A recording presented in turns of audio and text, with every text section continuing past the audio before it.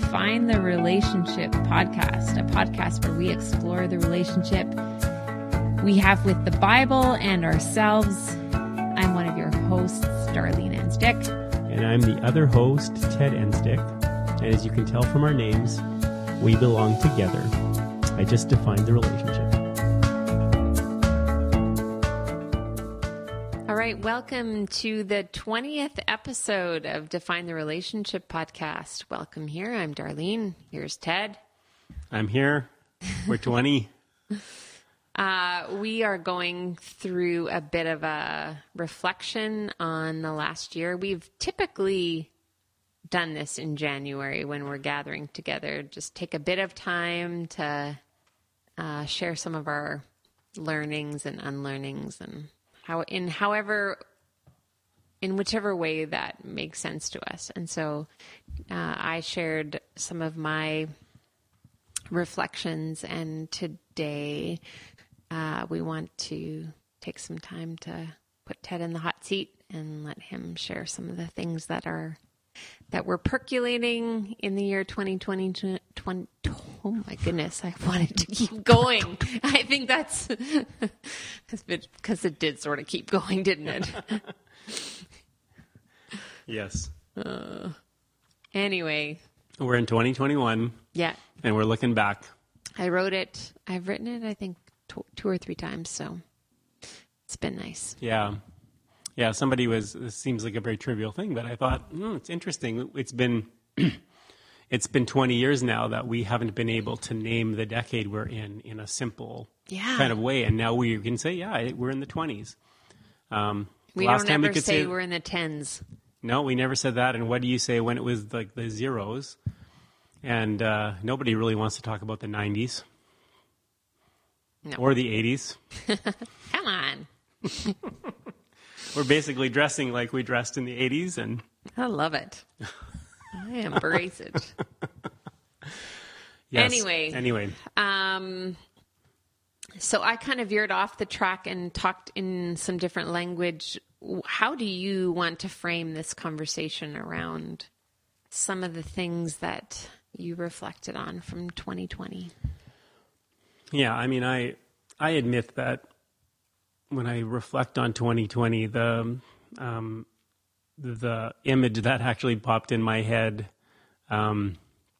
this is part of being in my brain, is that I have pop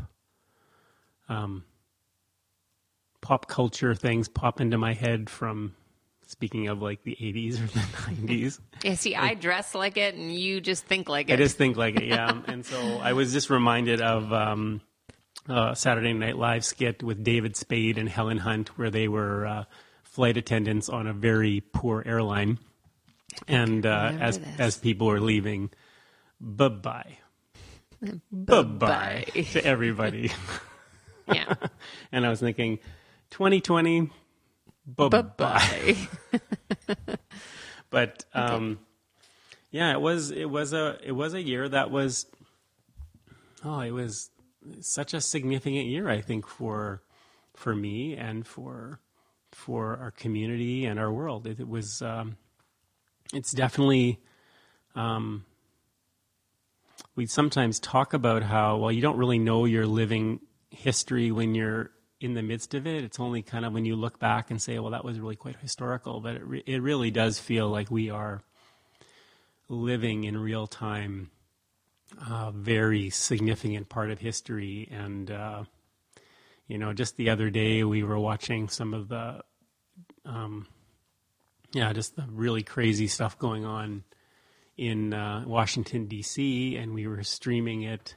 And we lost internet, and my first response is, come on, we can't lose our internet. Like, we're watching history unfold. And then after a while, you realize that, there's a lot happening right now, and at the same time, nothing is really happening. Like, it's just sort of like things aren't really moving that fast. You want them to move faster. So it's kind of, feels like 2020 was a bit of that. Like, so much was happening, and at the same time, it was like, when's this year going to end? It just feels like we've been going on for at least a couple of years, not just one. So that's kind of where my sort of at the surface, those feelings are right there. So Yeah. what have been some of the, I mean, you said it's been a significant year for you. In what ways has it been significant for you? Well, I think when I think about the year, I do think about it into kind of like 4 parts, like in quarters. The first part of the year, I was ramping up and looking forward to a school trip that we were going to be a part of to Greece and to Italy, and we were going to spend some time in London with a friend that we met on the Camino, and we were going to do some fun things that we've wanted to do for a long time. We wanted to see Hamilton, the musical, live, and we were going to see that in London. And I just had I think the first part of the year was just a lot of, kind of tying up loose ends in our work, and then getting excited about going. And then in early March, it started becoming a bit of a worry and an anxiety that, like, well, was our trip going to go as planned? And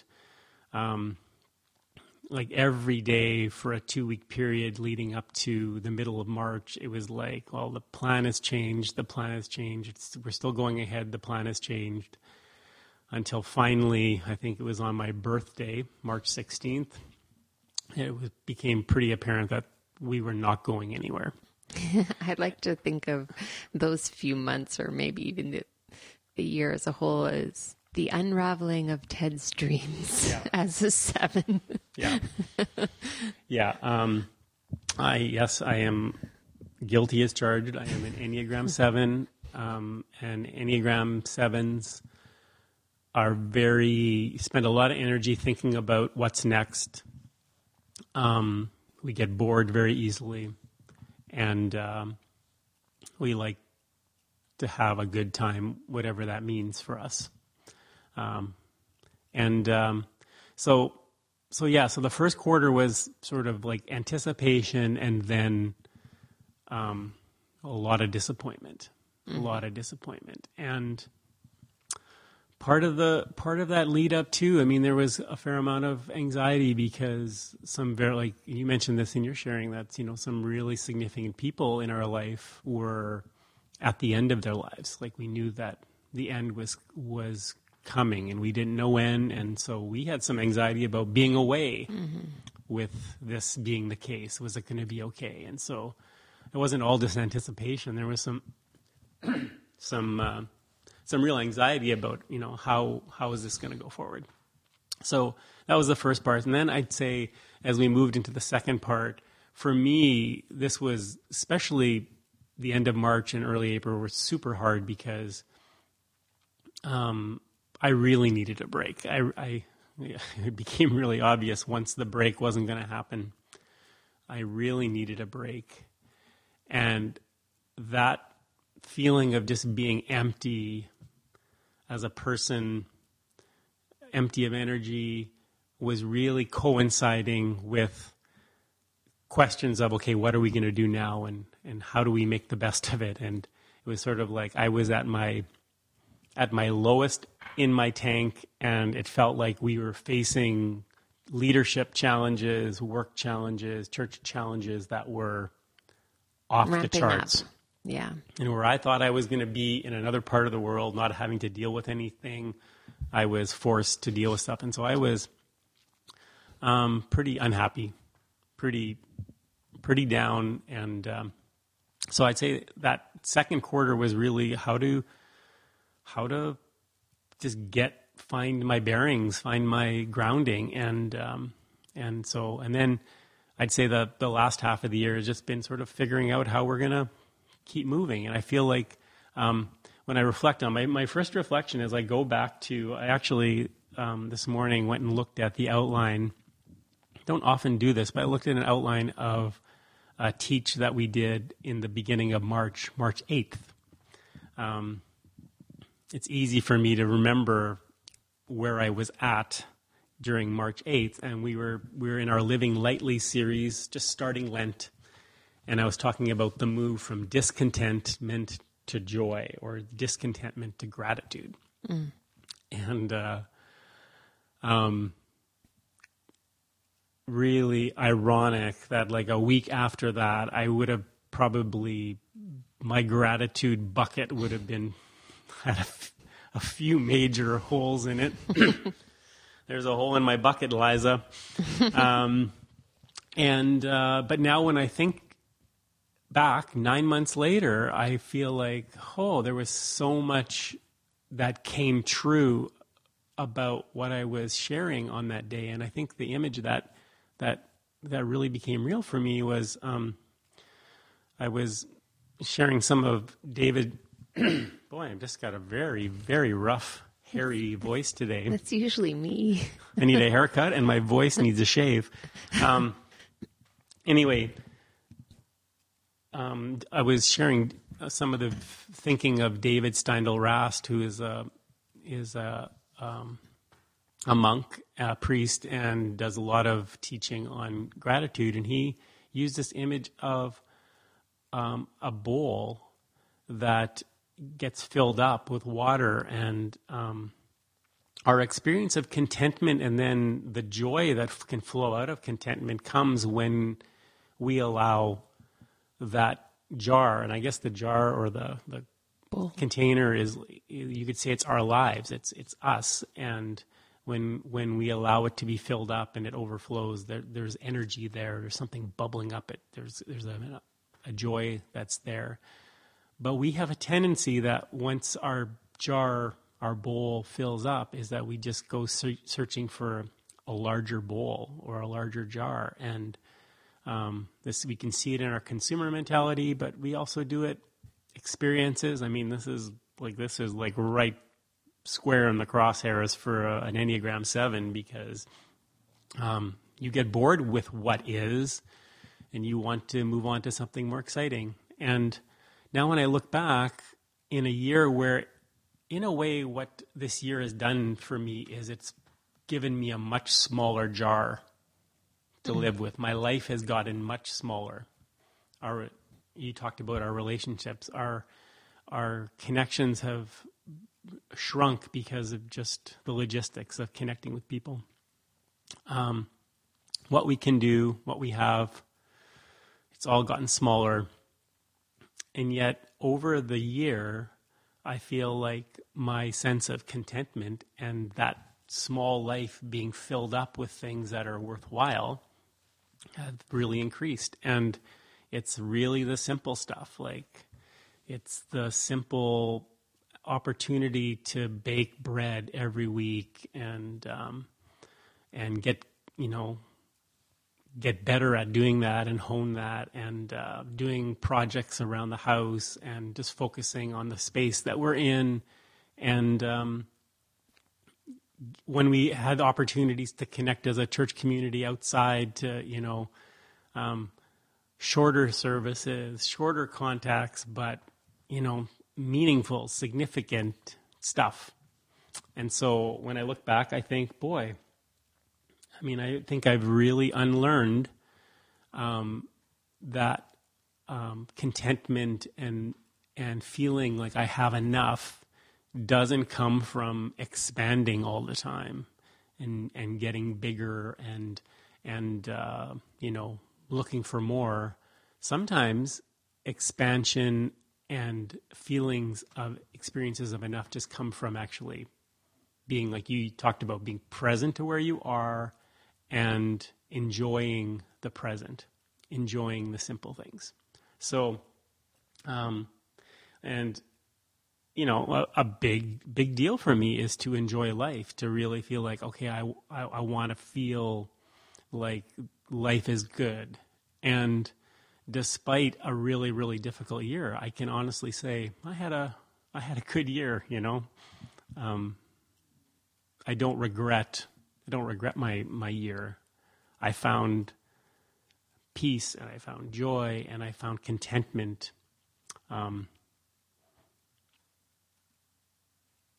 So there was a real sense of connection, I think, when I think about you two, that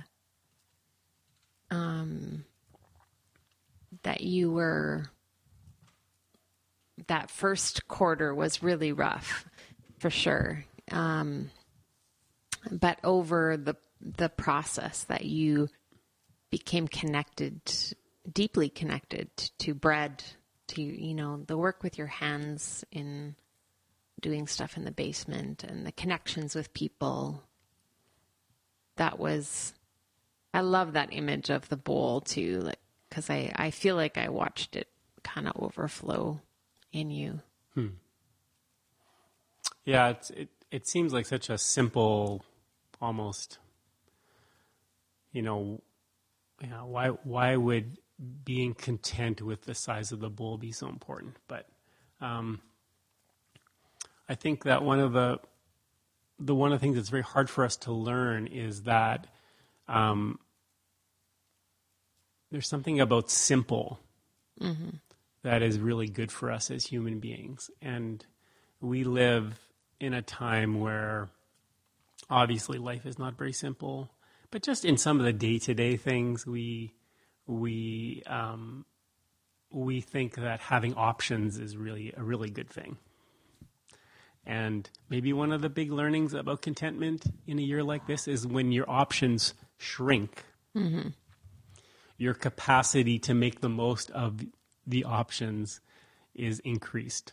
There's more room for creativity. There's more room for sort of saying, I don't know if this is a learning or not, but maybe I have, when I think about growing up, and especially as a teenager, you start to develop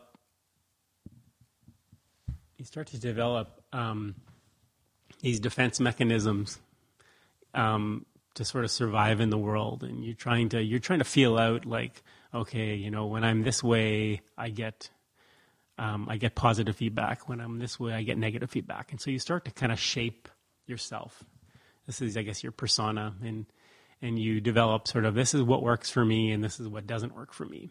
And what comes with that, I think, are self identities where you kind of say like, well, I don't do that, I do this. I can't do that, I can do this.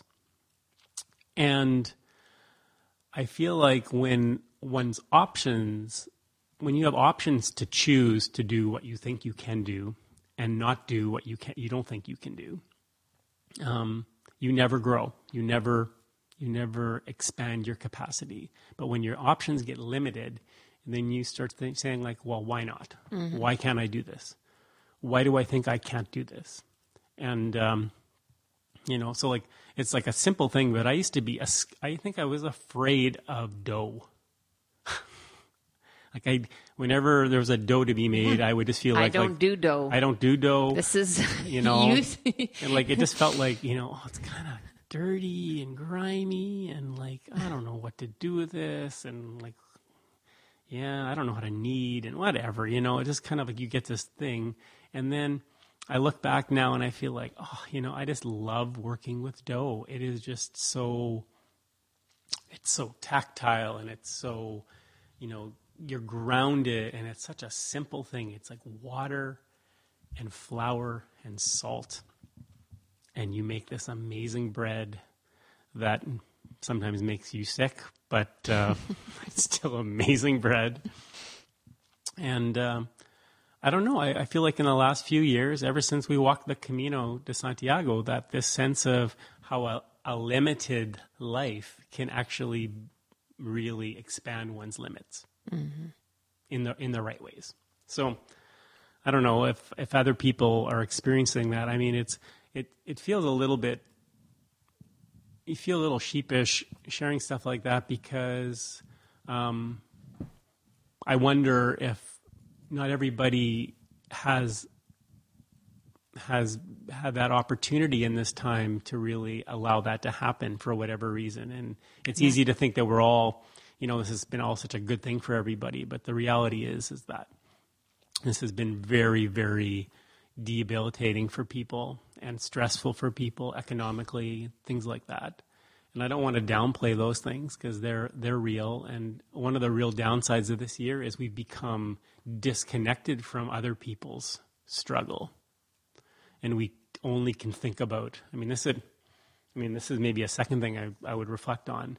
But maybe I won't move on unless you think we should move on.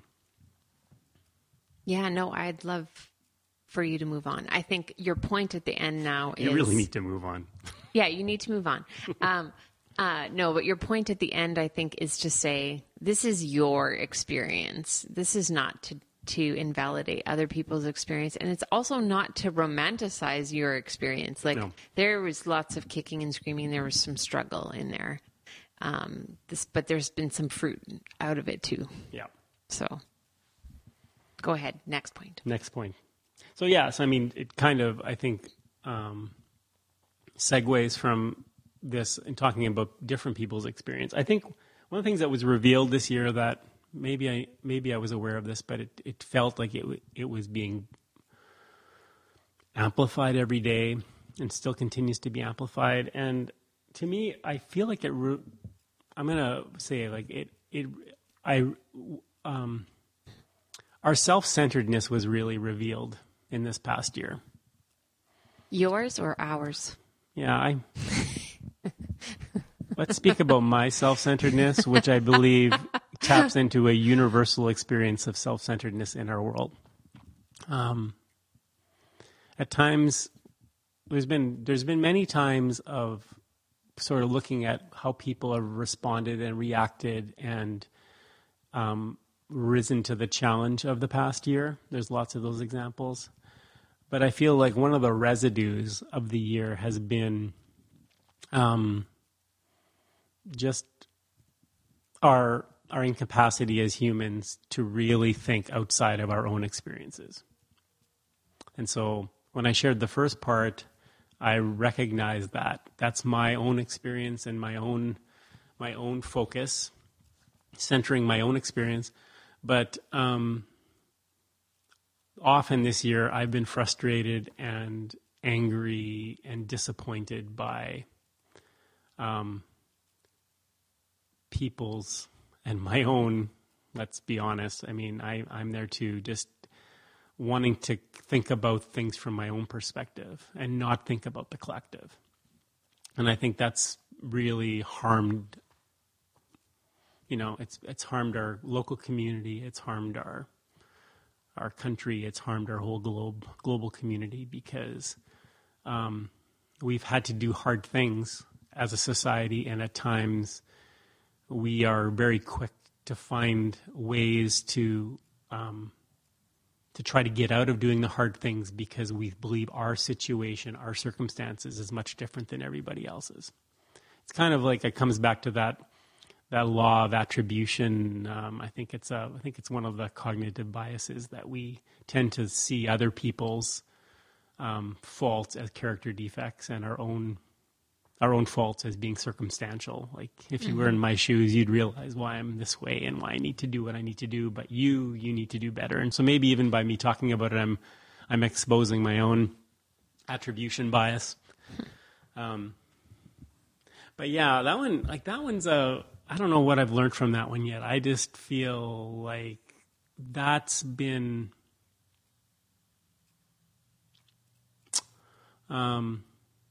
what's the saying that crisis doesn't create character, it exposes character? Mm-hmm. And I feel like this is something that's maybe been exposed in our communities. Mm. In a disturbing. Yeah. So is it I mean, I do have a pop culture reference for this if we can get to that eventually, but. Okay. I want to hear that, obviously. Of course you do. I always have to hear all the pop culture references. Pop culture. Sorry. Very nice. I think I was going to ask whether just really honestly, has it disturbed you more in yourself or in others? Yeah, I mean,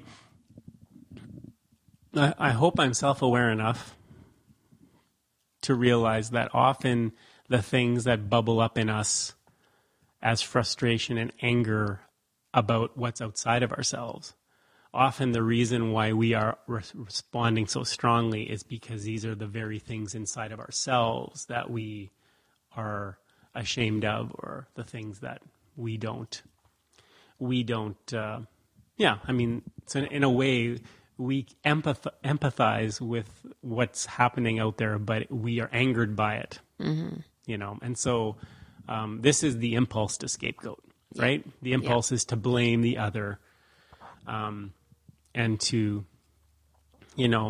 but I think,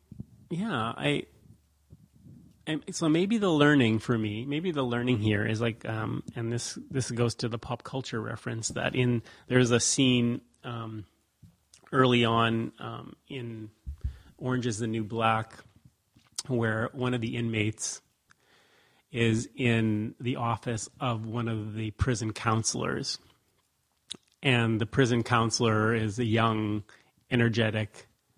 There's actually kind of some ironies here, racial ironies in the scene, because the counselor is black, and the woman being counseled is white, and she's trying to convince her to become part of an acting group because it would be really good for her and there'd be something positive. So the counselor is really wanting to be about bringing some positive change into the prison setting, and then she says at one point, when she's not getting anywhere with the inmate, she says, like I'm one of the good guys.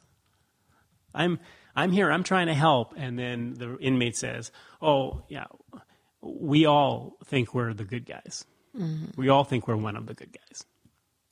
And I thought that was just so poignant, because I think that's kind of the experience and energy that we have in the pandemic, is that whenever there's a rule that we have to deal with, and often it meant restrictions and a hard thing, there's something inside of ourselves that says, yeah, but I'm more or less safe the way I'm operating right now. And so for me to bend that restriction, it's going to be okay, because I'm not one of those people who doesn't think this is real, or I'm not one of those people who just ignores the restrictions. I'm one of the good guys.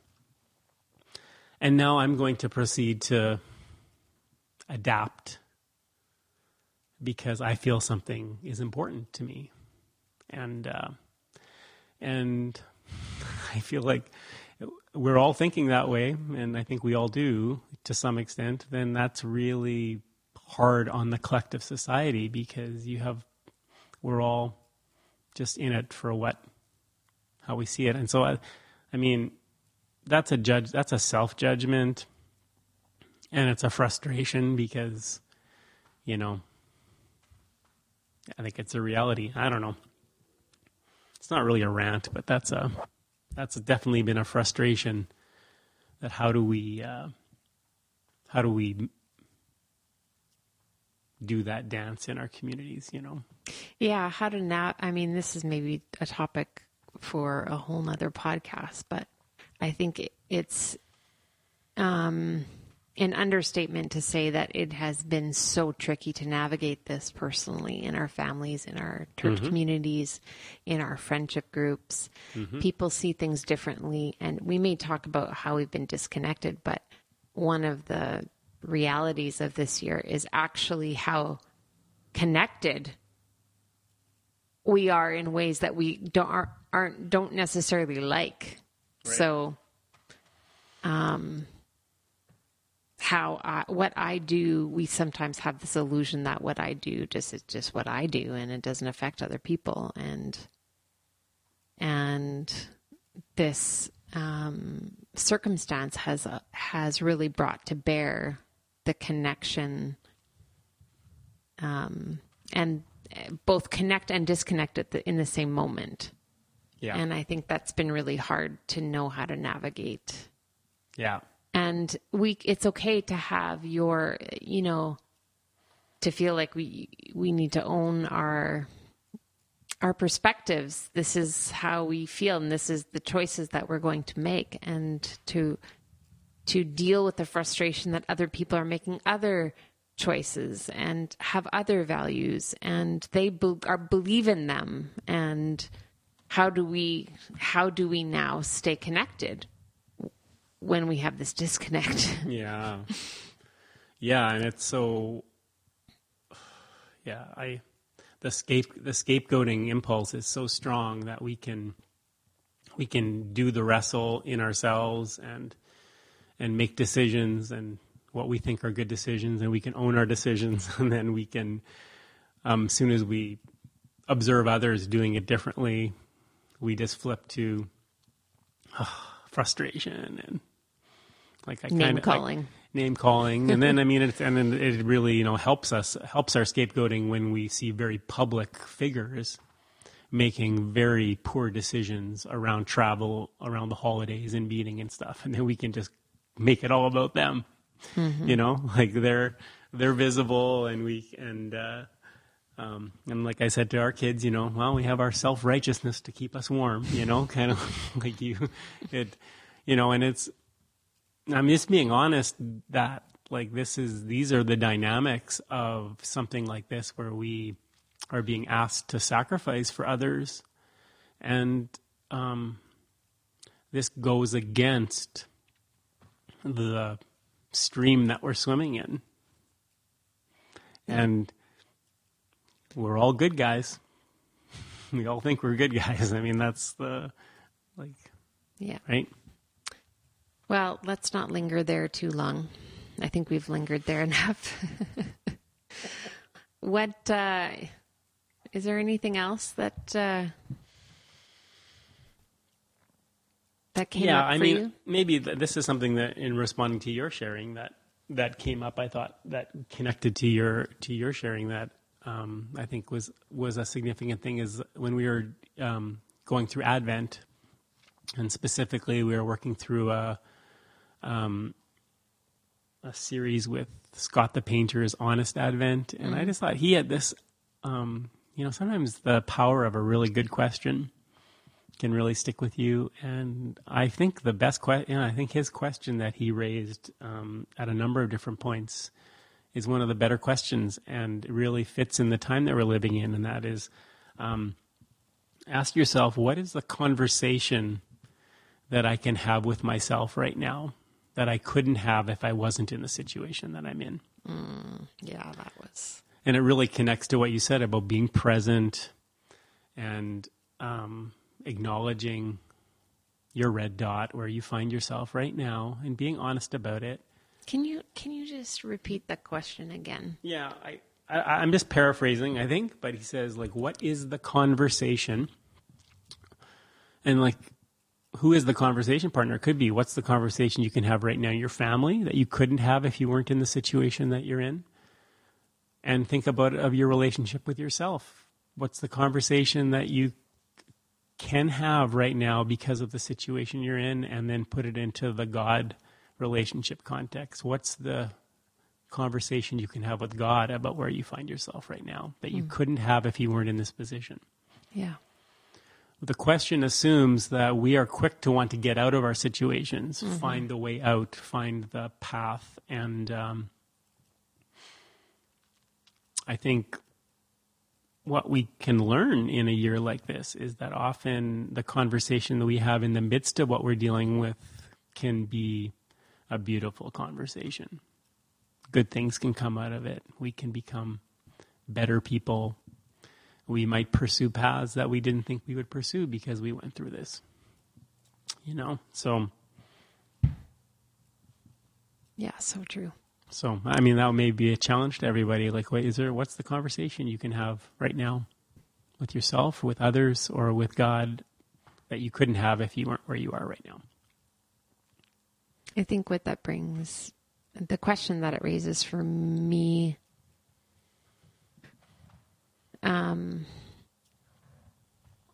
I like the question on a personal basis about what's the conversation I can have with myself. When it comes to other people, I think one of the discernment pieces that, and this is maybe a conversation for another podcast as well, is when I feel like so often we're talking about, well, that conversation's never going to happen with those friends or with that family member, or because it's just not worth it. It's not going to change anything. And I'm curious to I'm always curious as well to figure out some kind of formula for discerning when a conversation is important and when a conversation is maybe it's not the time for it. Yeah. So anyway, that's just like that's just an issue that I'm riffing off of, but it sounds like it was a beautifully hard year, a brutal year. Mm-hmm. Yeah. I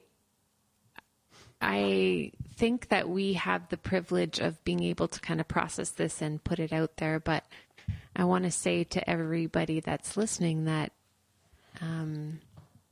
I believe that you all have like a fascinating story of this year, and I would wish that everyone would have the opportunity to kind of mine the gifts and the challenges of it. And I'd love to hear other people's stories. So thanks for listening to our stories. Mm-hmm.